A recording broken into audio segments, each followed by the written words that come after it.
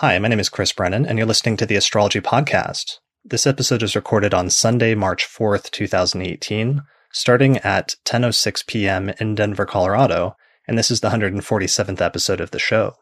For more information about how to subscribe to the podcast and help support the production of future episodes by becoming a patron, please visit theastrologypodcast.com/subscribe.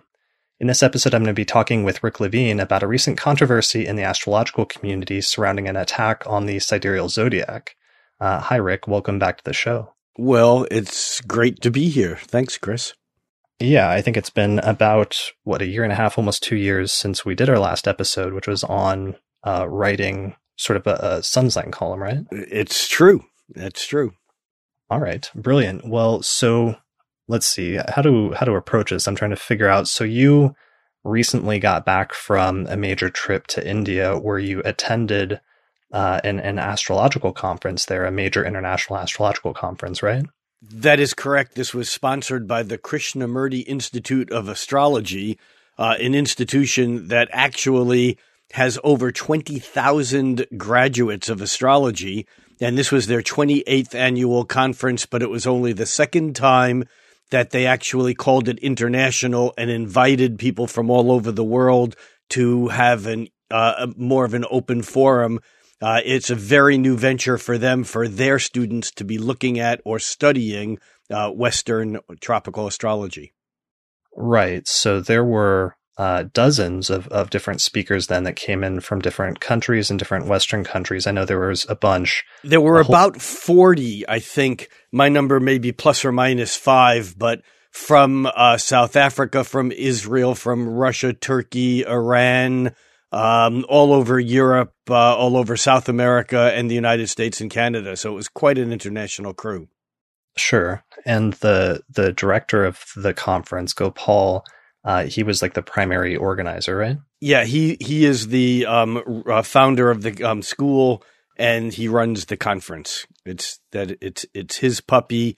He's the main man. He is the he is the teacher, the lead of in that school. Yes, okay. Highly venerated. His students absolutely love him like a guru, which he is in effect in India, I would imagine. Sure. So, and the conference itself, so I'm sure a lot of stuff happened there, and it was an interesting experience from a number of different angles, especially with so many different talks taking place during the course of it. But after the fact, most of the news and discussion that came out of the conference in terms of, from my perspective, where I didn't attend it and I was hanging out back here in Denver at the time, and I started hearing pretty quickly at some point around the middle of the conference posts on Facebook and kind of outrage that there was this talk that one of the Western astrologers gave that was an attack on the sidereal zodiac, and then that quickly became, it seemed like, the primary thing that a lot of people were talking about in the aftermath of the conference. That's true for most people. For me, there was another there was another story, and that is that everyone who participated, everyone who spoke, had to submit a 3,000 to 5,000 word article for the conference proceedings. And the first day of the conference, I was awarded the best article submitted, which was a total surprise to me. And the last day of the conference, they give an award every year, which they call the International Astrologer of the Year. And it's the person who gives the best talk, and I won that too. So I have a slightly different take on this conference because I went without even realizing there was any sort of competition. I just don't care about that much. And yet I was highly recognized. And however, I'm not trying to change any subject or anything. After the conference, the story was not about me. It was about Glenn Perry, who gave one of the talks, and it did not go over well. Right. No, I mean, that's actually a really good context. I forgot that that's, part of the context is that, that award happened a few years ago, and I believe it was Sharon Knight, who won from the UK. Yes. Right, who won that award at their last conference a few years ago, but you basically won like the Astrologer of the Year award or something to that effect. Yes. And so from that standpoint, I left kind of, amazed and a little bit shocked and certainly pleased about that. But quite frankly, this whole Glenn Perry scenario overtook whatever it was that I had going on. And there was a lot of pomp and circumstance throughout this whole conference. It was a little bit of how they did it. And the only reason why I'm mentioning this is that for each individual plenary session, they had a dais where there were about 10 or 12 astrologers who were speakers at the conference, who were invited to be recognized and sit at the dais during the talk. And it just so happens that I was sitting at the dais with Emma Currant on one side of me and Roy Gillett, the president of the Astrological Association of Great Britain, on the other side, and Lynn Bell next to him. So Lynn Bell, Roy Gillett, and I were sitting in a row. And as Glenn got into his talk, and by the end of it, we were, and there's a video of this, and it actually shows, I don't know that it shows Lynn, but the three of us were quite upset, maybe more horrified, just like, oh my God, and there was no hiding it. We were just sitting there listening to the talk like everyone else, going, is he really saying this? Yeah, I mean, and that's actually the hilarious part. If you watch the video, once they did release it, the organizers released the video after some people, asked to see it in order to understand, myself included, what had actually happened. And that's one of the funniest things about the video, is just seeing like your reaction and Roy Gillett's reaction, because this Western astrologer who has this history of causing controversy and strife sometimes in the astrological community got up and basically gave a lecture on how the tropical zodiac is the one true zodiac and the sidereal zodiac has absolutely no value or meaning and never did and was a total mistake. And then in the video, you can literally watch you guys' expressions sitting down below the screen as this is going on. So you actually watched and were present for and watched this happen sort of in slow motion as it was taking place, this lecture that everyone was talking about. And I thought that would actually be, that's one of the reasons I wanted to talk to you about it, because you had that perspective being right there at the conference. So, and it's not just that, but you've also been privy to other, for some weird reason, you've actually been there. Correct. When things like this have happened previously. It's not the first time that I was in the room where Glenn did something that created a situation. And we'll get into that a little bit later, I would imagine. Yeah. So we'll talk about the India one first and what happened recently, and then maybe go back and talk about some previous instances in the past in order to provide some context. So where should we start? I mean, you guys all presented, I mean, should we give a synopsis of the talk, or what would be a good starting point in order to broach this topic? Well, I think that it's everybody who spoke, it was I say it was TED-like, meaning that in the TED Talks, everyone has 18 or 20 minutes to give a talk. In this, everyone had a half hour. It was just, didn't matter who you were, where you came from, everyone gave a 1.5 hour talk, a single 1.5 hour talk. And, and many of them were really excellent. And I would say that some of them were even more, I don't want to say controversial, but could have been more controversial than Glenn's. And it wasn't what he was saying. It was the way in which he said it and the authority that he couched the presentation in a way that he apparently believes is true and just matter of fact, and that's the way it was, and that's part of the problem. Right. I mean, because he, in India, I guess part of the context, if people don't know this, the sidereal zodiac, the vast majority of Indian astrologers use the sidereal zodiac and basically have been using the sidereal zodiac for about at least 2,000 years now. Correct. So he was basically speaking to, and what was the composition of the audience like? I mean, this was a room basically packed full of Indian astrologers, right? Yeah. The 40 or so Westerners were the exception. I don't know the exact number.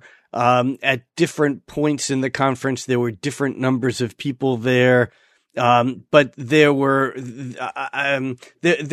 hundreds, if not 1,000 people. And my numbers may be slightly off because they were in a couple of different auditoriums. But there was a lot of people, and they were mostly, students, at the KIA, at the Krishnamurti Institute of Astrology, and other, practitioners in India. And I actually there were people there from Nepal and perhaps some other places. But most of the people there were practitioners of Vedic astrology, understand that this was the 28th International Vedic Astrology Conference. So the dialogue and the information from the Western astrologers is relatively new to them. I'm sure that some of them have had it for a while, and some even for years, and some have begun studying Western or tropical astrology at the school itself, but that's very new. So that's right. Most of the audience there were not practitioners of Western psychological, spiritual, evolutionary astrology, however, humanistic, whatever words you might want to use, or for that matter, even practitioners of any of the Western traditions from the Hellenistic to the medieval, up through, the post-Middle Ages. This was not the astrology that they were practicing. Sure. And Glenn basically got up there and gave a 30-minute lecture where he said, in no uncertain terms, that the sidereal zodiac had no value, and that it was essentially a mistake. He used the word, I think, a ghost or a vestige. But I think it's from the very, very first sentence of his lecture, or from the very first sentences, he started off with something that I feel was the first problem in his talk. And I'm not sure we want to, talk about his talk or talk about the essence of what the results were. But his basic underlying assumption at the very beginning of his talk came from what he credited to Aristotle, and that was one cannot be and not be simultaneously. That something either is or isn't, but it can't have two states contrary simultaneously. And it was this Aristotelian logic that he then said, therefore, we can't have two separate zodiacs describing the same signs that have different, different places.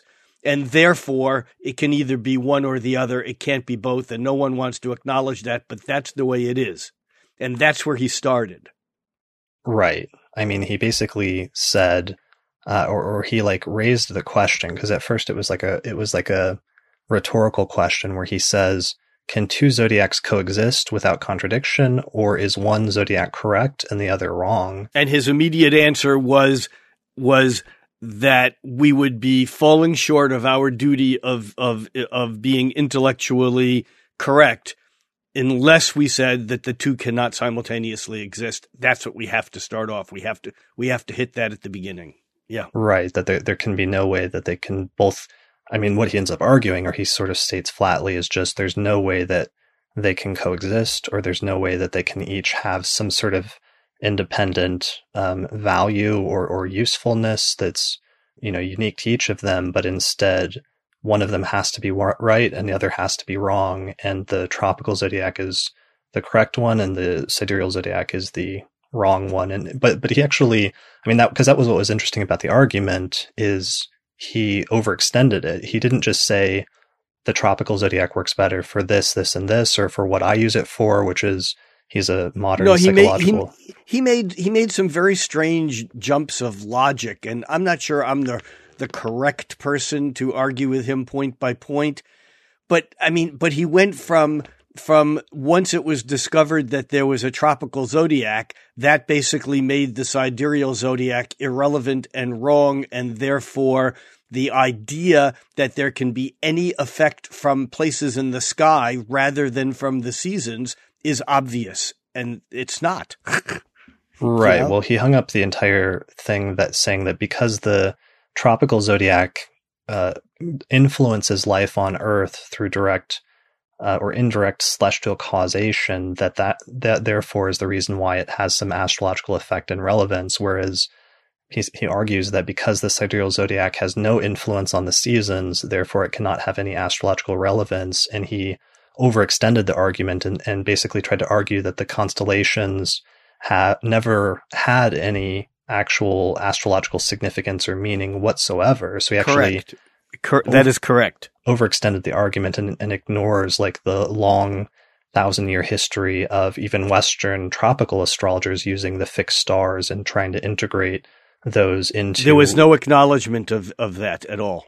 Sure. So, and what he said toward the beginning, what he said was, to claim that someone born on March 21st is simultaneously a sun sign Aries and a sun sign Pisces is a contradiction if both systems, tropical and sidereal, distinguish the meaning of Aries and Pisces in roughly the same way. It would be equivalent to saying that an animal is a ram and not a ram at the same time. The two propositions are mutually exclusive, and since these contradictions apply to every sign in the two zodiacs, both zodiacs cannot be valid. Wait. Where are you reading that from? Because that's not in the transcript of the video. Is that the original paper? I'm reading that from the article that he submitted that he claims his talk was a direct reading of, but as we know, it wasn't. Right. Well, that's one of the issues is that according to the organizers, because the organizers were evidently open to having, different talks, even dealing with sensitive issues like the zodiac issue. Correct. And they, accepted a paper from him on this, or at least an outline or something of what talk he was going to give. But then what they ended up saying was the main organizer said, quote unquote, there were many negative remarks in Glenn's lecture, which were not included in the transcript he sent us prior to the conference. So evidently whatever he submitted them ahead of time was not exactly the same. And you actually just demonstrated that because you just read something I hadn't heard before that was in the paper that he submitted that wasn't in the actual talk that he gave. Right. And in all fairness, Chris, he does say that his talk was an excerpt because he was only allotted 30 minutes. Therefore, he couldn't read his entire paper presented. Right. Well, and even aside from that, because one of the things I should say is I recorded like a 2-hour video commentary where I broke down, especially because most of his argument ends up being historical, but he's not a historian, he's a psychologist. So it was really easy to see and to point out, which I did, the flaws in his historical and conceptual arguments. And people can watch that video if they want, which I'll link to on the description page for this episode. But it's not even his argument and the fact that it was flawed historically or conceptually that was really the thing that was a problem here. And I guess that's something we should emphasize from the start, even though we have, major conceptual and historical objections that can easily be made to the talk. And there were major weaknesses in it, as a result of that. The primary thing is just that it was a very disrespectful talk to the audience that he gave it to. And that was the thing, I think, for me, certainly, and I think for the people that were there, from what I understand, that really upset people or caused the controversy. Would you say that's true? I would say that too. Also, from the article that he wrote, he says, it is unclear why they, meaning the Indian astronomers, abandoned the linkage between the signs and the seasons. However, since a different language separated the two cultures at the inception of Indian horoscopic astrology in the 2nd century AD, Hindus could only know what was available by virtue of translations from Greek into Sanskrit. Unlike their Western and Arabic counterparts, they never grasped that the constellations had no intrinsic meaning or influence in themselves, and so Hindu astrologers continued to confuse the visible backdrop, the constellations, for the real thing. Right. That was one of the sort of over the top, because basically, I mean, the whole talk ended up being it wasn't unique. He didn't present any new research or really line of argumentation. It was largely culling together arguments that other historians and tropical astrologers have made in favor of the tropical zodiac in a 30-minute time frame. The thing that was unique that he brought to the talk was all of these rhetorical flourishes like that, these sort of not so subtle sort of jabs where he's just like saying the tropical zodiac or the sidereal zodiac never had any value or meaning. The constellations are useless. He says at one point, like, the sidereal zodiac collapsed like a house of cards is one of the weird phrases that he used at one point. He talks about the constellations and by extension the sidereal zodiac being arbitrary and superfluous and made up. Well, he also says in the closing in his article, when there is insufficient evidence to warrant a final conclusion, one should be open to competing hypotheses. However, when there is sufficient evidence, vacillation about the issue merely perpetuates confusion, compromises the efficacy of practice, and weakens the overall credibility of our field. Woof. Well, yeah, and I don't want to read quotes because that paper actually hasn't been released yet. All that's been released publicly is his lecture recording and the transcript of his lecture that he put on his website. Although even released, because he has not released the paper himself. The reason, I think, though, when the controversy first broke, he was promoting the transcript and he was sending that around. But what ended up happening is that ended up being partially misleading because part of his presentation was not just his tone in it, but also some of the slides that he used, especially one of the ones at the end when he makes this really over the top statement about how the tropical zodiac murdered the sidereal zodiac. He had this slide of like this ominous looking figure that was like behind some smoke or some fog. It was ghost-like. Yes, it was weird. Right. It was like a ghost that was like meant to represent the sidereal zodiac that was haunting the tropical zodiac, because the phrase or the ending statement he ended up making was that the sidereal zodiac was effectively, quote unquote, the sidereal zodiac was effectively terminated by the tropical zodiac, but like a ghost haunting its executioner, it casts a troubling shadow over the profession. And that was before that he said the sidereal zodiac hangs on, a vestigial organ once relevant to our Babylonian ancestors, but no longer in accord with our current understanding of the cosmos. So it's like, you have to understand that he didn't just make an argument for the tropical zodiac, but he made it in the most antagonistic and dismissive and kind of like arrogant way possible. I think dismissive and arrogant are important words. Sure. And we're both saying that. I mean, what's weird about this is that we're both tropical astrologers. So it's like you would think we would be on his side or we would be in agreement with him. But one of the things that's funny is that seeing him take it in such an extreme direction and such an arrogant and sort of divisive way, that's caused, a lot of tropical and a lot of Western astrologers to kind of cringe and basically to call this guy out over the past month and say, hey, that was really inappropriate and that was not a good reflection of us, or you didn't represent us well when acting as an emissary. Because part of the issue is that until this month, actually, or this past week, he was actually a board member and he was the research director and ethics director for the International Society of Astrological Research, or ISAR. And that was part of the other controversy, is that he was partially representing ISAR when he went to give this lecture. And that's actually how they introduced him at the beginning of the talk. It is. And I must say, Chris, that my talking about this is putting me through some spaces because, as you may or may not know, I mean, I've known Glenn, I think probably about 20 years. And I've been, how do I say this? I would have considered him to be a friend, even through some of his earlier situations.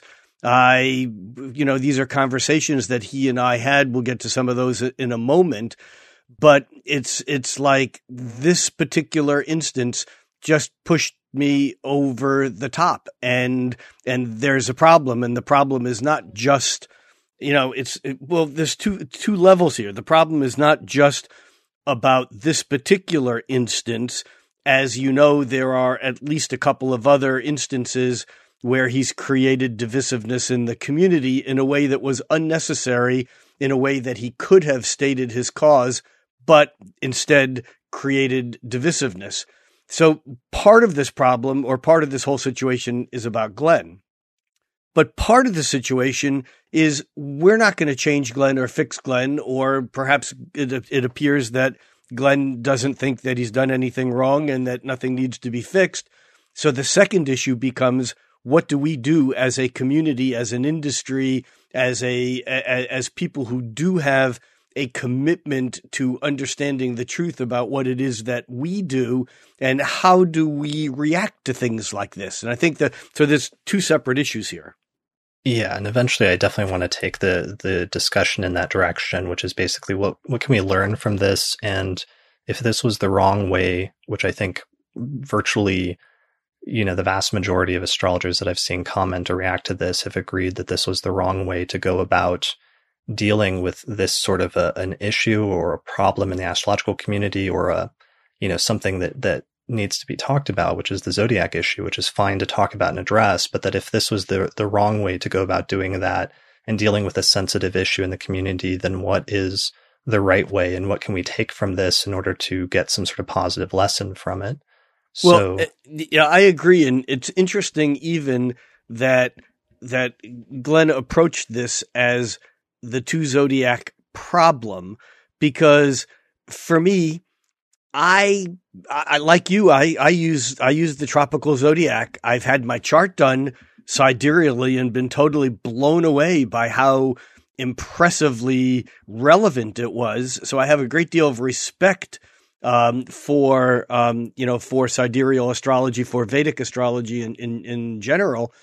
But the real question, here is, how do we go about bringing up topics that we don't agree on, and how can this be like such a problem when there are so many things?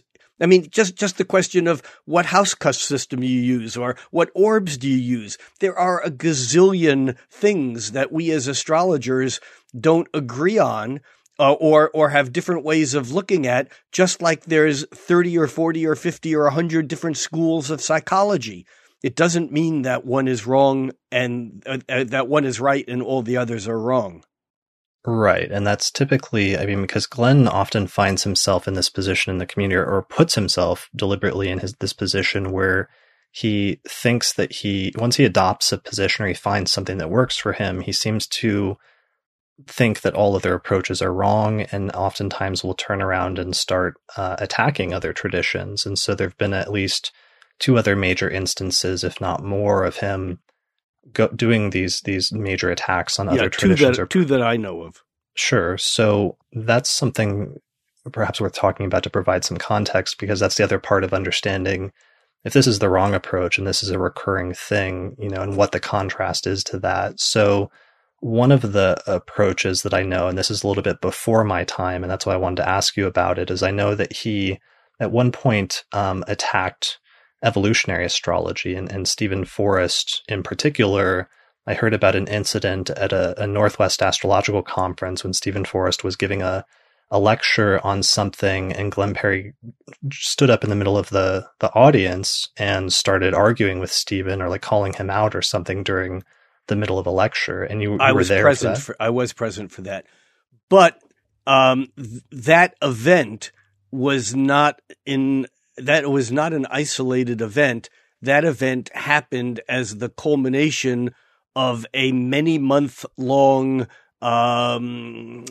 exercise that Glenn, as part of the then forming ethics committee, trying to come up with a statement of ethics for ISAR, that Glenn kind of got involved in this whole discussion specifically about what Glenn refers to as reincarnational astrology.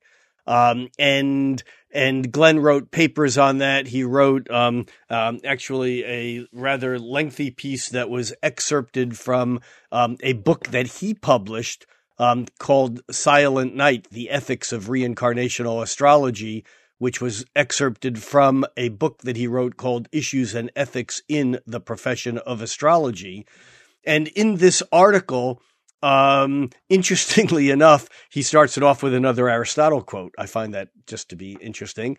It is the mark of an educated mind to be able to entertain a thought without accepting it. Now, in this article, he basically makes the case that reincarnational astrology, or astrology that uses reincarnation, is unethical because astrologers aren't allowed to make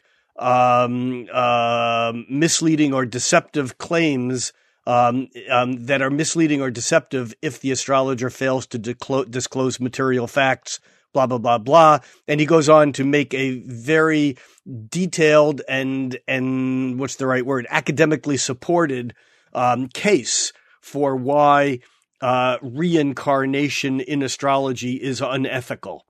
And of course, this, goes back to the Theosophists and, Alice Bailey and Dane Rudhyar, Alan Leo, Isabel Hickey. I mean, the thread of reincarnation, at least in the modern post-theosophical humanistic tradition, even prior to the Jeff Green, Stephen Forrest evolutionary, astrology school, that Glenn's problem was not with Stephen Forrest.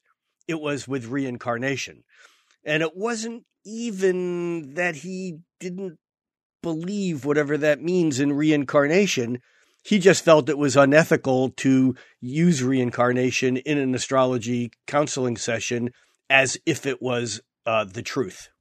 Right. I mean, it wasn't just that it was like not his cup of tea to, try to integrate the philosophical or religious concept of reincarnation into an astrological reading, but he actually went so far as to start arguing that it was unethical and dangerous. And that this argument was going on between Glenn and not just Stephen, the larger community, but Stephen obviously being a proponent of the evolutionary school of astrology, where a chart is looked at as basically the map for the soul during this incarnation. Therefore, reincarnation has a very important piece in that whole school.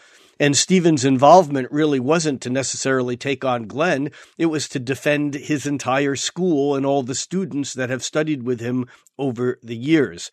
So what happened that night is Stephen was giving a lecture, crazy as this sounds, on ethics in astrology.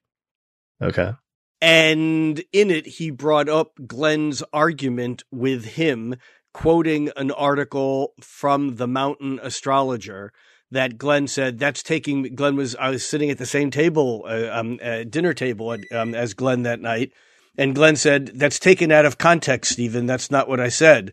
So and Stephen he stood said, up and yelled that or something. Well, not quite yet, until Stephen went on and said, "It is what you said, and I stand by blah, blah, blah, blah." And then Glenn stood up basically to defend himself and said, you're misquoting me. And Stephen basically said, these weren't his words, but he basically said, sit down and shut the fuck up. Now he basically, became a Capricorn at a lecture podium and said, "This is not your place. Sit down," and this was in front of 250, 300 people.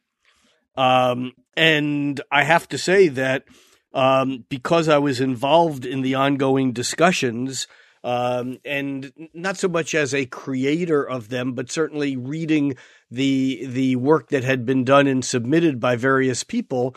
At that time, I understood Glenn's frustration, but I also didn't agree with how he was going about the extreme position that he was taking. And in fact, the following day after that, when everyone went out to dinner, the people who hung around the next day went out to dinner, and Glenn was feeling very excluded. I went out to dinner with Glenn. So you got to understand here that there is some,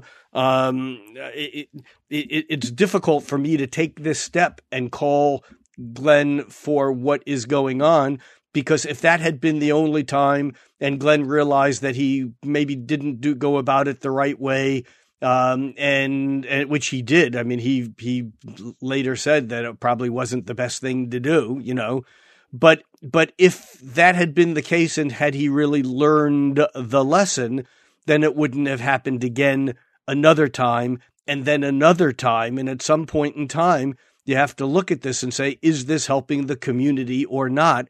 Is this person who is the director of the ethics, committee? I know I don't have that title exactly right, but is this person who's responsible for ethics? Is this a person that someone with an ethics problem could go to? It makes the whole situation rather difficult. And so for me, this was just the thing that just pushed me over the edge and said, no, this has got to stop. Not anymore. It's enough. It's like there seems to be, in this day and age, numbers of things from different directions that have been going on, and they reach a point of people reaching a point and saying, this is the way it was, but this can't go on like this. It's not okay. Right. And I mean, the problem with the Stephen situation, as I understand it, was also that Glenn, so in the late 90s and early 2000s, a bunch of the astrological organizations start getting this impetus to create ethical codes for their organizations and for astrologers that are part of the organizations in order to outline what is okay and what is not okay within the field of astrology or as a practicing astrologer. And Glenn was very much involved in creating the first ethical codes for ESAR, but then he ended up crafting them, or one of the allegations was that he ended up crafting them in a way that suited his particular approach to astrology, of like modern Western psychological astrology, but that was not okay for some of the other groups, such as evolutionary astrology, where you have other groups of astrologers that have certain beliefs, and some of those ended up being excluded. You have it exactly correct. Okay. And that ended up being, so Stephen got involved at some point in trying to fix or trying to make some of those ethical codes more inclusive that would include schools like his. But he was getting attacked by Glenn over and over in different instances, somewhat aggressively. And then eventually Stephen pulled back from the astrological community. So Glenn was partially reprimanded in some instances because he was never, for example, invited back to speak at NORWAC again because of that outburst during that keynote lecture. But correct again. Right. And I think I mentioned this to you as we talked offline, but another piece in this whole puzzle for me, and how and why I'm here talking with you about this, is how insistent I've been throughout my entire career of it's okay to have an opinion and a point of view, but it's not okay to make outright judgments against people who have different points of view. And the following year, I think that the Glenn Stephen issue, I think that was in 2002, I think. And the following year at NORWAC, I gave the opening plenary talk.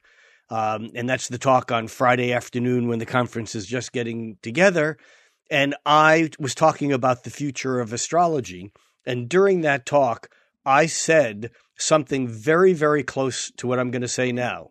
What I said was, 1 year ago in this room, while Stephen Forrest was giving a talk about that, Glenn Perry, who has disagreed with Stephen, basically stood up to defend his point of view. And in doing that, there is a rift between these two different perceptions of what is right and what is not right. And this, I think, was during the Saturn-Pluto opposition or post-Saturn-Pluto opposition. And what I said at that time was, we are too small of a community. It's too small of a world for us to have these kinds of differences amongst ourselves. that we need to find ways of allowing people to look at things from whatever perspective and point of view they have, whether or not it's what you use. And so I guess why I'm saying this is that this issue for me is not a new issue. It's something that that night I mentioned the fact from the podium that Glenn was born in the summer, Cancer of 1949. This is all public record information. And that Stephen Forrest is a Capricorn born January 1949, and that I represent their Davison midpoint chart because I am April 49. Okay. And I said, and I'm standing here between the two of them, basically saying that we cannot have this kind of, this kind of divisiveness in our industry. It doesn't work. Right, because it became like an internecine war or something. And still to some extent is, it's that has never gone away. Just like, so that was the first of his three, taking on the community and holding a point of view that may be a valid point of view for him. And that's okay. But it doesn't mean that he gets to put his point of view onto everyone else. And of course, I think that Glenn often comes back to this whole thing of evidential astrology and what is provable. And that begs another entire different question about, science and astrology and those things which are irreproducible and the basis of Hume's idea of repeatability and science. And I mean, this is a much deeper discussion, but that's part of where Glenn feels that if it's not scientific, then we shouldn't allow it. Well, yeah, I mean, but he has no better basis for calling his astrology scientific than anyone else. But I mean, so part of the recurring theme is that he's often so aggressive, and he often has this tendency, once he's designated a specific approach to astrology as wrong, to want to stamp it out and say that it shouldn't exist.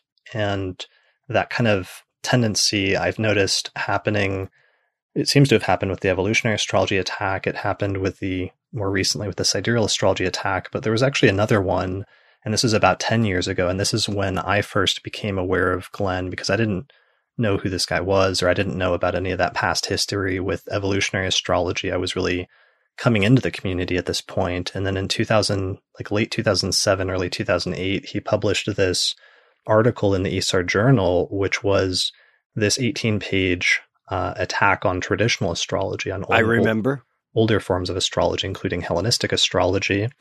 And I mean, it wasn't, directed at me because I wasn't anybody at that point, but it was directed against attacking older forms of astrology and saying, making a bunch of claims. But as somebody who had been studying Hellenistic astrology and traditional astrology for 2 or 3 years at that point, I was immediately struck by how many mistakes there were in the article that made it clear that he hadn't studied the subject very closely or didn't understand it very well before actually attacking it. So that it became clear to anybody who had studied the subject that this guy had developed a sort of a thesis, or developed a preconception or a prejudice about a specific approach. And then he constructed like this whole elaborate argument around it, and then just started attacking it with whatever arguments he could come up with that seemed superficially plausible for 18 pages. But what was really weird about it is he didn't present it as if it was going to be attack. He instead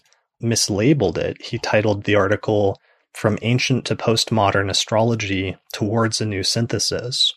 But then there was nothing about synthesis. He basically just attacked traditional astrology for 18 pages, and that was Chris, that's the same thing he did with this talk that he entitled "Toward an Empathic Understanding." The two zodiac problem, toward an empathic understanding. There was nothing empathic or understanding about what his talk was. His talk basically said either this or that, and it's this, therefore it's not that, therefore you're wrong.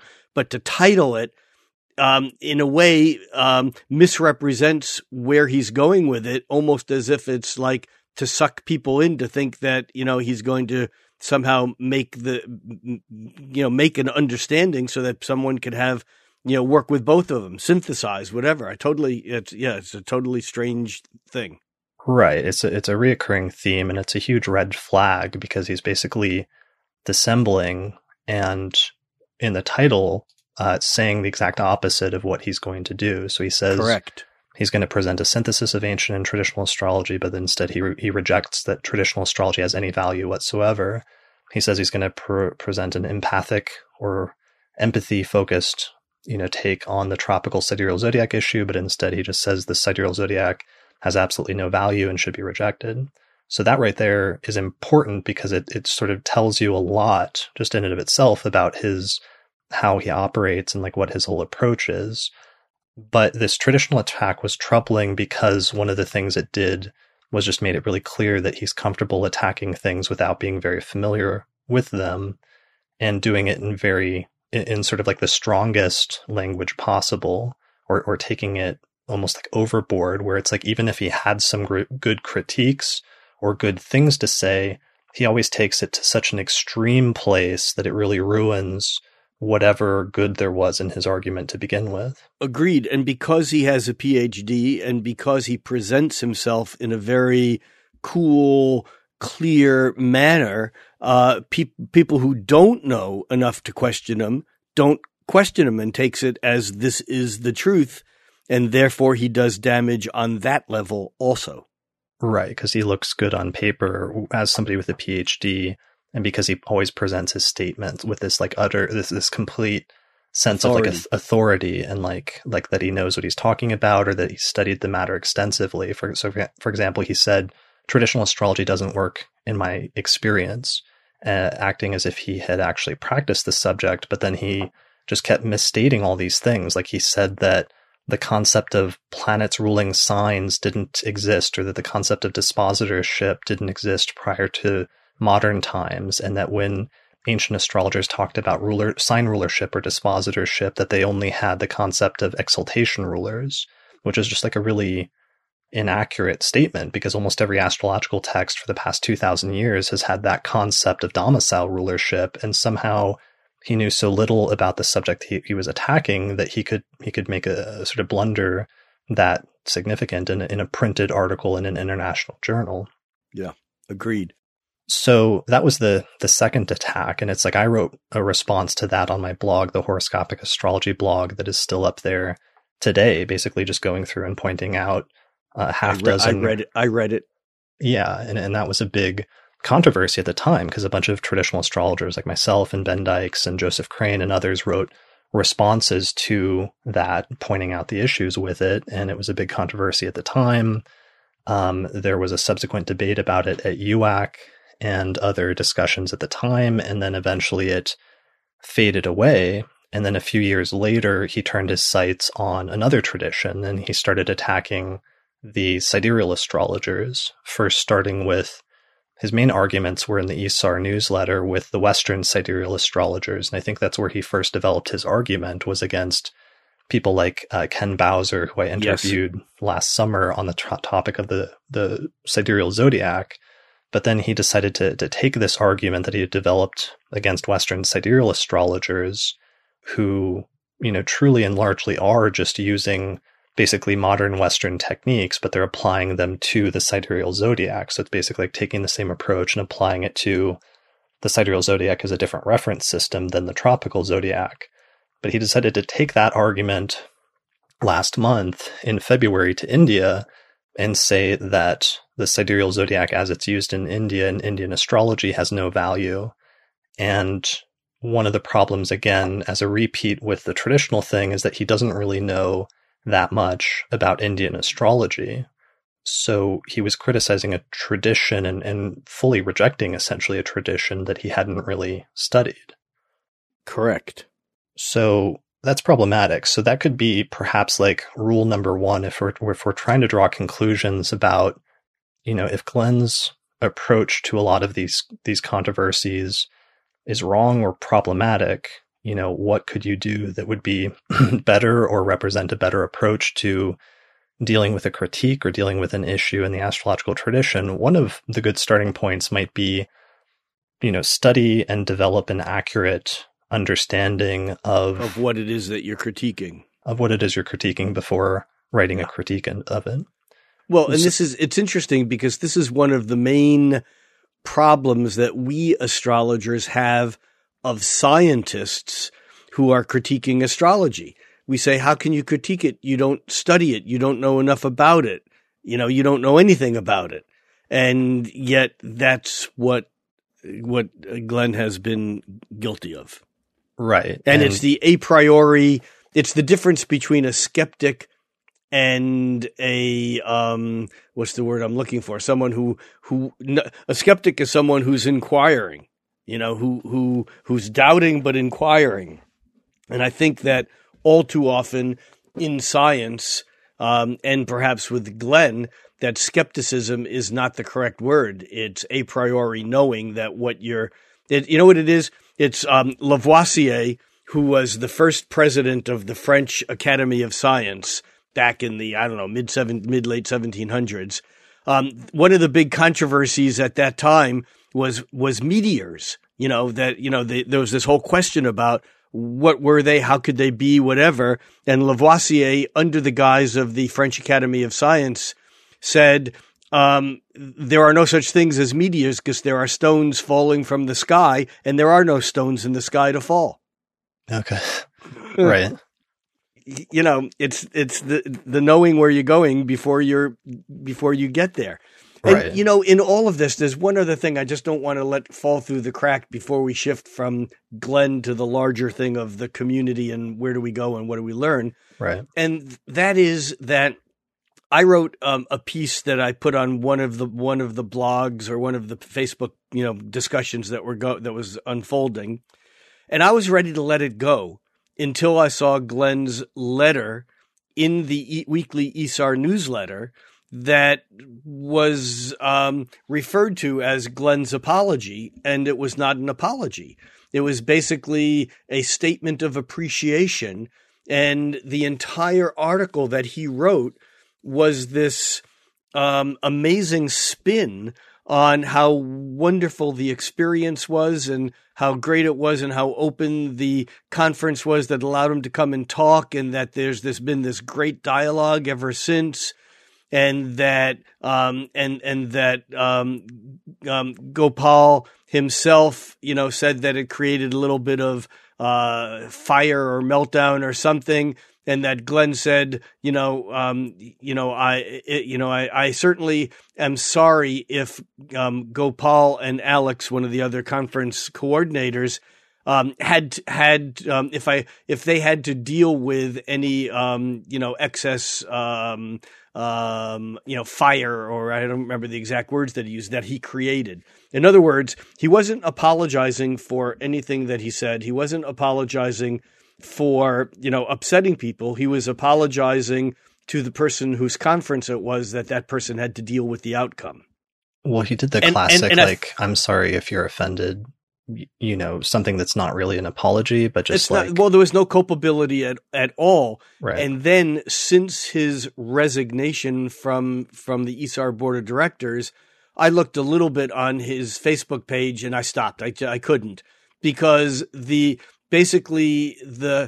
people who are, there's no culpability. Glenn is not willing, apparently, to acknowledge that it's not about his perspective and his point of view, that he's doing something that he's not being chastised by, ESAR because he holds a position that is unpopular. In fact, he holds a position that's probably more popular in the West than another position. It's not about his position. It's about what he does to create divisiveness in the community. And 2 mornings after the talk, I was having breakfast and sitting with a group of people, including Lynn Bell, and Glenn walked by for the first time in a couple of days. And although he wasn't around for a couple of days after he gave his talk, he was apparently very sick, and I certainly can grant him that, although he seems to not have taken any effort to communicate that with the conference coordinators or anyone as to why he had disappeared, that being a totally separate story. No, I mean, that's actually Lynn relevant said, that he split and didn't stick around, because there were rebuttal lectures presented by sidereal astrologers in the aftermath of his lecture defending the sidereal zodiac. That's true. But if he was really sick, at least he should have let people know. Regardless, So, Well, but Lynn in light said of, to I him, just want to clarify that in light of the fact that he's spinning every part of this subsequently in order to be about, him being the victim and how he's, yes, the intrepid, that he said in his latest post that I will always look back on that lecture as one of the proudest moments of my life, not because people liked the talk, but because the ensuing outrage underscored how much courage it took to give the lecture in the first place. So everybody is pissed off at him basically because he was a jerk to his hosts. That's like going into a museum and breaking some old, Ming Dynasty rare piece and saying, and then not understanding why people were angry and saying you have no idea how much courage it took to do it. Right. It's like, it's a dumb argument. But the point of this little story was that Lynn said, "Hey, Glenn, you were a bad boy the other day." And Glenn said, "No, I was something you just like, and she said, "Well, but I am writing a letter and I'll send you a copy, but I'm writing a letter to the Isar. I want you to know." And Glenn looked at her and just said, "Well, if you don't have anything nice to say, don't say it," and walked away. Now, this is true. I was there. Right. I mean, he had no interest in, but the disappearing and not showing up for any of the other lectures after he presented his own was just such a quintessential thing because he wasn't interested in hearing the rebuttals or interested in engaging in a dialogue with the other practitioners, or the other traditions, or receiving feedback. Again, Chris, I totally agree with that. But if he was really sick, and I believe he was really sick, then at least he should have communicated that. In other words, I mean, I understand. I totally agree with you. But the fact that he didn't communicate actually underscores the point. I totally agree. It probably was not just illness. So, we don't know. All right. So other points. But I do think it's really important to note that in all of the aftermath, there's still only kind of like, and this is not coming from a psychological evaluation point of view, but it's like a narcissistic self-righteousness that everybody else, has misread his intentions, and that this was the proudest moment of his life. That's just absolutely bizarre. Right. Well, it's part of his attempt to spin it in a positive way because this looked terrible. And basically, people were writing in letters and saying and demanding his resignation from the Isar board, and certainly as the ethics chair, partially because it was viewed as an ethical breach to the extent that he was representing the International Society for Astrological Research, and that was part of how he was introduced at the conference. And what ended up happening is the board did decide, they had a meeting and gave him an ultimatum and said either you need to step down as the ethics chair or you need to step down from your position on the board entirely. And he chose to step down from the board entirely for whatever his reasons were. Now, on his Facebook page, most of the people who are friends of his on Facebook are basically, the position that they're holding is how terrible is it that an organization like the astrology organizations won't even allow differences of opinion. You should quit them anyhow. This is the most terrible thing. Astrologers are so full of their points of view that they can't tolerate someone with a different, and these are people supporting Glenn. And I get it, but that's, I had to stop reading it. I was done. I'm done. Well, it's people that don't understand that he's not being persecuted for making an argument for the tropical zodiac. He's being, he's having some blowback. He's suffering the consequences of the consequences, not for making the argument, but for doing it in a completely disrespectful fashion. Correct. In a foreign country. So there are other ethical breaches and other problems with the talk. I mean, there was plagiarism. So he actually ripped off a diagram from my website that I actually made on that shows the difference between the tropical and sidereal and constellational zodiac. And that's actually the very first diagram in the video that he uses about 2.5 minutes in. So he did that and took that from my website without attribution and without credit. And there's dozens and dozens of other images in there that he also, I think, used without credit, because what's funny is that the images that he used that were his, he put his name and a copyright notice on them. But then there was a bunch that did not have any sort of name or copyright that seemed to have been from other astrology and astronomy websites. So it was brought to my attention that he plagiarized at least one line of the talk from Ken Bowser's book, An Introduction to Western Sidereal Astrology, where Ken Bowser wrote, quote, "In this system, and he implies tropical zodiac is defined by the seasons and is disconnected from the stars as a frame of reference. In this system, the sidereal zodiac is defined by the stars themselves and is disconnected from the seasons as a frame of reference." And Perry says in his talk, "The tropical zodiac is defined by the seasons and is disconnected from the stars as a frame of reference, whereas the sidereal zodiac is defined by the stars and is disconnected from the seasons as a frame of reference." So it's like almost a word for word quote from another astrologer's book, and he just like uses it without attribution. So there's a bunch of like other issues besides just being rude or being, antagonistic or other things with the talk.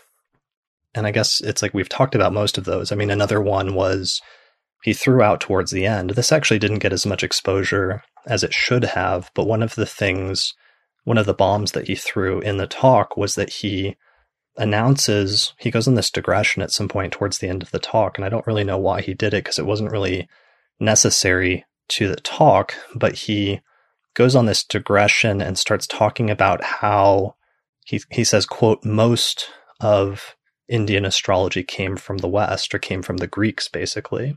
Yes, I remember that. So he starts talking about basically the very delicate issue of the relationship between ancient Indian astrology and ancient Western astrology, and then basically wades into that argument by, again, overstating the point and saying that most of Indian astrology came from the Greeks. So it's like another one of those issues where he doesn't have any much familiarity with Hellenistic astrology. He has even less familiarity with Indian astrology, but he just like starts throwing out statements that are sort of offensive to his hosts and not really necessary for his argument, and not even accurate in the way that he's saying them, by overstating the point and saying most of the astrology comes from the Greeks, which is not really an accurate statement. So, I mean, there was plenty of things then to be that were wrong with the talk, or that one could really like focus in on to explain to somebody who doesn't understand what the controversy was or what caused it, that might help to explain that. But I guess at this point, maybe what we should segue into and what might be useful to talk about is what can we learn from this? Because one of the things that's troubling about it to me, and that does represent a serious problem, which is how do we figure out, we have a serious issue in the astrological community at this point, where sometimes there are different approaches to doing what looks like fundamentally the same thing. And you Correct. do have this question sometimes of, is this a matter of a situation where you need to choose option A or option B, and there's going to be a right answer and a wrong answer, or let's say from a technical standpoint, a more effective answer or a not effective answer? Or are these, sometimes you don't know if it's a situation where you have two different options that might have some independent value, and it might not be a sort of black and white issue where one is right and the other is wrong, but instead you have an issue where there might be good points to each, or something of value in both approaches. And how do you know which it is? Because it's not always clear. And how do we resolve issues like that in the community? Yeah, good question. And I think that we can look to the medical world for both the solutions and how the solutions don't work. I mean, in other words, the American Medical Association was brought into existence so that there wouldn't be people practicing medicine doing strange stuff that had no efficacy, that didn't work.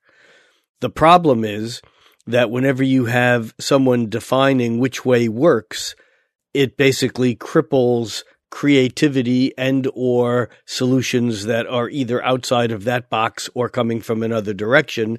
And therefore you have in our medical environment, you have negative judgments against things like acupuncture, chiropractic, homeopathy, herbs, whatever, energy healing. I mean, there's lists of things.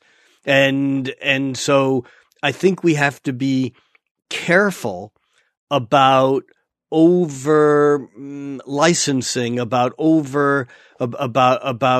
creating a system where that to call yourself an astrologer, you have to be able to do this, and that, and not that, and that. Because what happens is that we end up legislating away some of the most useful tools and some of the creativity. Now, having said that, the flip side of that is we don't want, anyone basically calling themselves an astrologer and doing stuff that has nothing to do with astrology. I mean, I find, quite frankly, in India, if you're an astrologer, palmistry is part of astrology. Right. And having done a little bit of digging there, I understand that there seems to be a correlation between, lines on the body and lines in our life, invisible from the planets, if you will, whatever. But the point is that when we start taking a look at some of the other pieces laying around the edges of astrology, there are places where we arbitrarily make a line and go, I will not go further than that.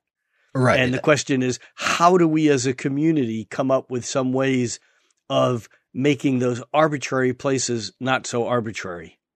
Right. Well, every astrologer has to do that basically for themselves, where it's not always completely arbitrary, but at least there is a subjective component where every astrologer has to choose which techniques or which approaches or which traditions they want to integrate into their own practice and they think are valid or useful or that speak to them. And there's going to be some practices or some approaches or techniques or whatever that are going to be the opposite, that don't speak to you or that you don't think work as well in your practice or you don't think make sense and therefore you choose not to use. And, that's like a personal question in and of itself. And then, there's this larger. So then one, as an astrologer personally, how then do you interact with practitioners that do that thing that you don't think works or that, you don't like or you don't agree with for whatever philosophical or other reasons? So that's like one question. And then alternatively, how do we deal with that as a meta issue in the community when we're trying to talk about things like certification or ethics or other things like that? Yeah. No, these are really good questions. I mean, I would no sooner do a client chart without quintiles and septiles than I would without squares. I mean, that's how important they are in my work. Now, they're not like that for every other astrologer. I get it. And it's not my place to push that on every other astrologer or think that the astrology that they're doing is wrong because they don't use my technique. By the same token, I might use perfections rather than secondary progressions or progressions versus solar arcs or this house cusp system versus that. And the deal is that on some level, what we're doing is a practice. And I think this maybe goes back to Jeffrey Cornelius's work, that in some way what we're doing is a practice that opens up a window. And it may be, much to our chagrin, that what we do is less important than the fact that we do it. Yeah, I mean, that's one of the questions, and especially something, explored. It's one extreme. I'm not selling that idea, but I'm saying that's one extreme. Right. Well, I mean, the underlying issue is that we don't ultimately know. And I think that's the thing that should cause astrologers to have to adopt some position of like humbleness and not to immediately jump to a fully extreme or adopt like an arrogant posture, especially when it comes to other astrologers, because there's always this question of, the problem is this: what if you're wrong? Like, what if there is something to this other approach and it does work? Or, you can't always just assume that because your approach works, that the other approach that might look like it contrasts with yours is completely wrong, even in instances where they look like they could be or should be mutually exclusive. And Correct. I think that's one of the potential issues that really needs to be explored when it comes to the zodiac thing. And that's one of the reservations that I have, is that even though I use and prefer, and I have my different like practical and conceptual and historical reasons for using the tropical zodiac, I still think there's this open question where, I'm not ready to just like completely reject that the sidereal zodiac has absolutely any value to it at all whatsoever. Because I feel like that would be in a way, Chris, there's that whole question of, it's not just the sidereal zodiac, it's the sidereal, it's the stars themselves. Right. If one throws away the sidereal zodiac, does one also throw away the notion that fixed stars and or fixed galaxies, quasars, pulsars, radio sources, X-rays, there's all kinds of crazy shit out there, and they're all located somewhere in space, and we don't know what kind of impact they have in a direct line. Right. No, I mean, that would be absurd in the sense, at least in a limited sense, of the fixed stars. I think that the attempt to reject that even the fixed stars or the constellations, that they have any astrological or symbolic significance at all whatsoever, just for the sake of making an argument in favor of the tropical zodiac, I think is absurd and is a complete overreach, or like going too Correct. far. Me too.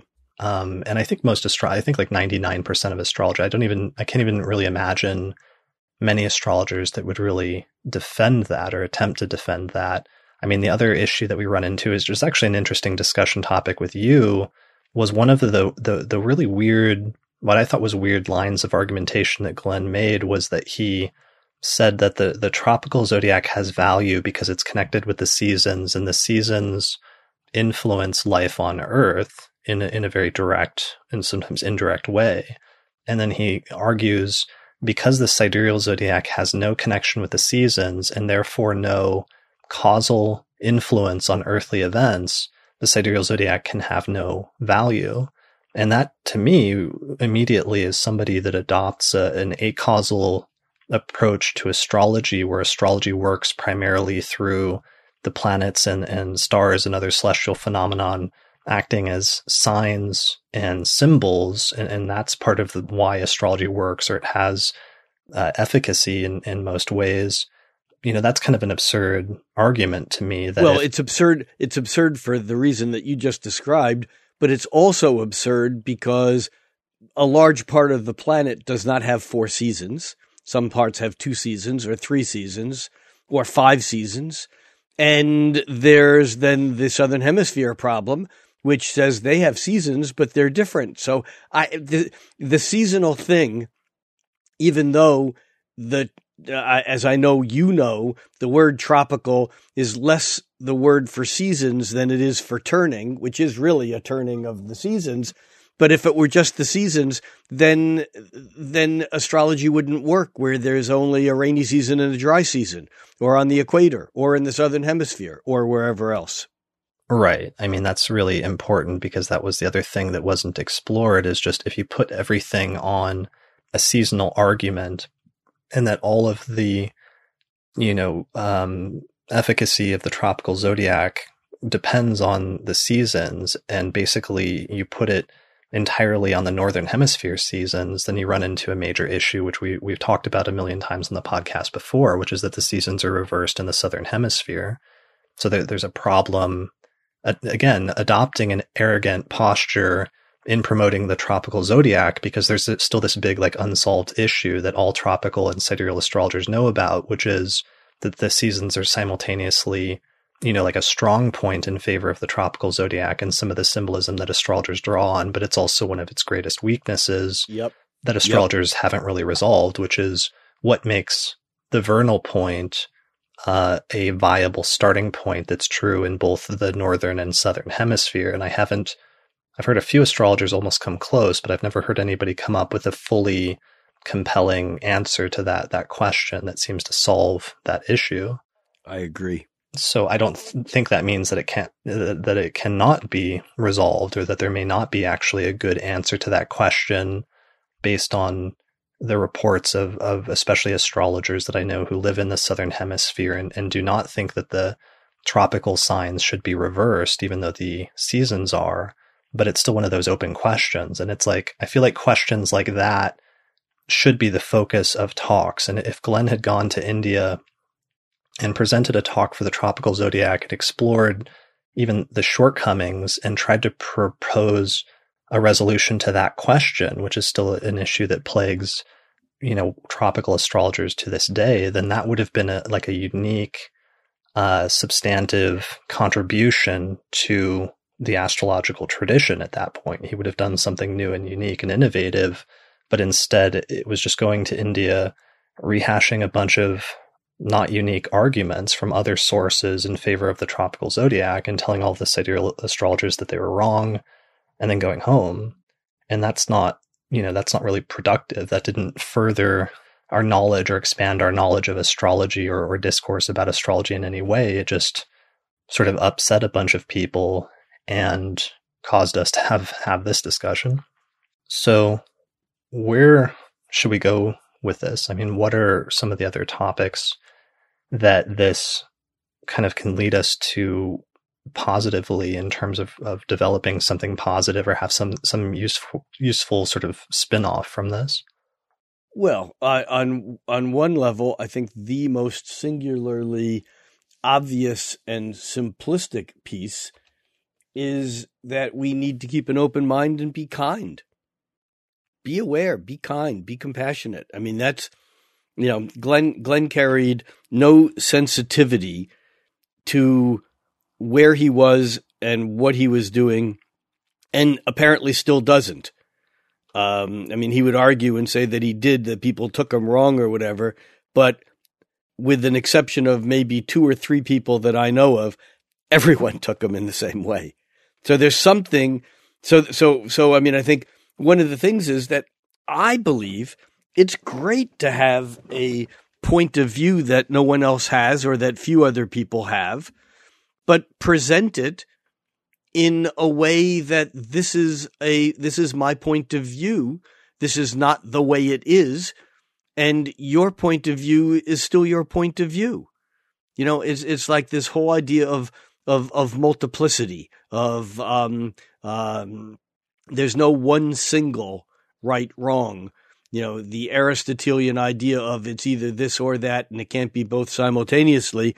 I've used the argument which Glenn tried to dismiss and say, oh, that, and that is that the idea that a subatomic particle and a subatomic wave are at one time both a particle and a wave, and yet they can't be both in Aristotle's logic. That's impossible.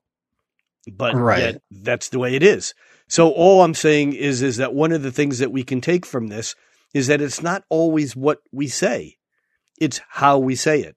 And in saying things, the question to ask is, are we acknowledging who our audience is? Are we being kind? Why are we doing this? Are we doing this to aggrandize ourselves, to make ourselves seem like we have the answer? We're more important? Is this an ego-driven thing, or is this something that's really for the good of all? Because I shouldn't say no one, because no one except for Glenn and a few other people could claim that that the way Glenn presented what he presented was for the good of all. It was not. It was for the good of Glenn. Right. Yeah, and it didn't win over. Nobody was convinced by this argument. Partially because the argument didn't present anything new. It just, it was basically just a historical argument, even though he's not a historian and has announced that he has zero interest in studying older forms of astrology because he doesn't think that they have any value. And that was the point of the 18-page paper attacking traditional astrology 10 years ago. Just gave a long historical talk arguing for the tropical zodiac, and then that was kind of it. That was literally the end of the talk in terms of what it presented that was new or unique. The only thing that was unique to Glenn in terms of that was just that he did these sort of rhetorical flourishes that were kind of rude, basically, towards the end, and that was it. Yeah. I'm reminded of the Buckminster Fuller quote, who said, you never change something by fighting the existing reality. To change something, build the new model that makes the existing model obsolete. Sure. Yeah, that makes sense. So, I mean, some of the points here, like the importance of understanding a tradition or approach before you critique it. What is your motivation for attacking something? Do you understand what you're attacking before you critique it? Or have you spent enough time studying it? Have you acknowledged the shortcomings of your own approach? I mean, there's a bunch of questions like that. And then finally, just like, are you approaching this in a sense of genuine like curiosity and exploration and furthering the astrological tradition? Or are you approaching things with almost, it's like there was this underlying tone of like a mean-spiritedness that I feel like is a recurring thing that most of the people who practice the traditions that he often ends up attacking often feel from those attacks. Agreed. There's this like sense of like mean-spiritedness underlying it. And that's the thing I think that people react to the most, is realizing that this is not coming from a place of like, genuine critiques for the purpose of furthering the field, but it's like, this guy doesn't like what you're doing and doesn't think it's right, and he's going to attack you. And that's why it's usually appropriate to characterize it as more of an attack than a genuine critique. Yeah, I agree, although I'm pretty sure that Glenn would deny that and say that that's not true. Yeah, I mean, he would say a lot of things, but I mean, I don't know. I'm past the point of, because he often spins or turns a lot of things and always like finds an excuse. Like there's always an excuse, or there's always like a reason why what he did was okay, or why it was justified, or why he doesn't need to apologize, or he doesn't need to admit any fault or wrongdoing. Like when he emailed me, for example, I mentioned on Twitter really briefly one night that like a week ago that I laughed when I jumped through his lecture when the video first came out, because I saw that he had ripped off one of my images. He sent me like this aggressive email demanding to know which image he supposedly ripped off from my website. And I was like, that's really dumb. You don't even know what image you ripped off. And he's like, well, if you're not going to tell me, then then I probably didn't, steal any image from your website. And he actually started getting aggressive with me. And then I pointed out which image he had ripped off from my website. And then he tried to argue the point with me and said that he got it from Google, and that it was from Google's website. And therefore, it didn't rip it off or anything else. And he just started justifying and kept justifying, instead of just like immediately acknowledging the mistake, apologizing for it, and, letting it be. He actually kept trying to justify it like over and over again, even though it was really clear that he was in the wrong. And for that reason, it's like, I'm not interested in hearing his like spinning Agreed. of the situation. Yeah, no, I'm done with that. Yep. Agreed. Sure. I think we go on. I think we look at this event as justice being done within the community by people who are willing to stand up for what is right. Although I know it was uncomfortable for some of the people on the ESAR board who have been longtime friends of Glenn's. It was a bit uncomfortable for me. I've been a longtime friend of Glenn's. Lynn Bell, I think, deserves some credit here for actually writing that very, very first email, for kind of capsulizing the outrage and shock that we were all feeling, but she put it into a document like right away. And in some ways that kind of got the ball rolling. But I think it's also to the credit of the ESAR board having to deal with this of basically one of their own. And that's the times that we live in. It's the old way of doing things don't work anymore. The slippery slopes are no longer slippery slopes. They're razor's edges. And we need to come down on things on the right side. And I think that we did in this instance.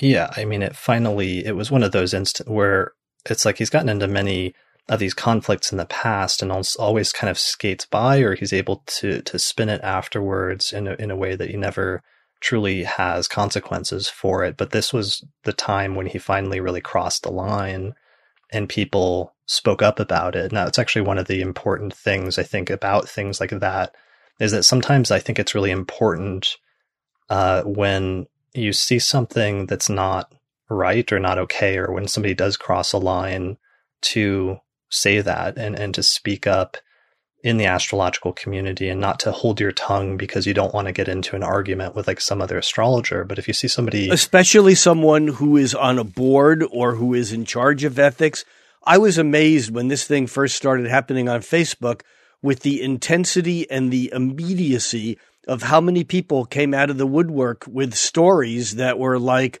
like I wasn't there, but boy, I understand because this was my experience some other time. So, this is not a public move against Glenn. I think that this is a public move for doing what's right within the community. Yeah, I mean, although all of those other experiences, because I had forgotten all of this other stuff, but the fact that he had been involved in so many other conflicts in the past where he had behaved similarly inappropriately, and so many different people had different stories and different reports of the same experience. I mean, that did actually really contribute ultimately to what happened in people calling for his resignation and for saying that this wasn't all right, because it had finally crossed like a threshold where, something had to be done. Agreed. So, yeah, I mean, I don't know what other specific lessons or specific things. I mean, part of the reason I wanted to talk about this was because it was like a major event that was happening in the astrological community that hundreds of astrologers have been talking about over the course of the past month. And I usually try to like cover current events and current discussions and other things that are happening in the astrological community, partially because it's like an interesting snapshot in time. And I kind of think about sometimes like somebody 100 years from now, like coming back and listening to this episode and listening to what the astrologers were talking about and what some of the issues were in the astrological community in our time, and what kind of, tensions that was creating in some instances, but also how astrologers were trying to wrestle with and trying to resolve those issues. Yeah. And I think this is a really great instance of that. And it's kind of a continuation of this series that I've done where I did a few episodes on the zodiac issue and talked to different people with different perspectives about that last summer. And this is an interesting continuation of that because it's another sort of facet of that saga about, one astrologer adopting a particular approach, taking it to an extreme, and then a lot of astrologers sort of calling him out on that and saying, hey, either that's not right, or hey, that doesn't actually represent us well. Yeah. Mm-hmm. All right. Well, I think that's it for this discussion. What do you have coming up? Are you going to be at NORWAC this year? I will be at NORWAC. I will be at UAC. I'm doing my annual summer retreat at Breitenbush, breitenbush.com, BREITENBUSH.com in July. And then I'm back to Bali for my 7th workshop, week-long workshop retreat in Bali. And you can find out about that at heavenandearthworkshops.com, heavenandearthworkshops.com. That's in October in Bali. And that's a limited amount of people, and it will fill up. And I'm excited. I love Bali, and I'm glad to be going back. All right, brilliant. That sounds awesome. And I'm looking forward to seeing you at UAC. And one of the things I wanted to mention is, a lot of people listen to our forecast episodes each month, but you do, your own amazing forecasts each month. And especially on your YouTube channel, I've really been enjoying. Do you know what the URL is for that? Because people should probably check it out. Well, the easiest way to find it is to go to stariq.com, and there's always a link to the current month. The YouTube channel is Rick Levine Astrologer. I mean, that's the channel. But, the YouTube thing has been getting anywhere from between 50 and 75,000 views a month. And it's hefty material. I mean, it's not for the lighthearted. That's been exciting to do. And I'm looking at doing more video. I have a few things in mind, and so there'll be some announcements there over the months ahead. All right, brilliant. Cool. Well, I look forward to seeing you at UAC in May. And thanks for joining me for this discussion. I wouldn't say it was my pleasure, but I think it was somewhere between my pleasure and my duty. And thanks for digging deep on these subjects. You do an amazing job for the community. We appreciate you. Yeah. Well, thank you. I appreciate it. And yeah, I'll have to have you back on the show again at another time to discuss a more lighthearted topic. Good. I'm in. All right, Chris. I'll see you soon. All right. Thanks. All right. And thanks everyone for listening, and we'll see you next time.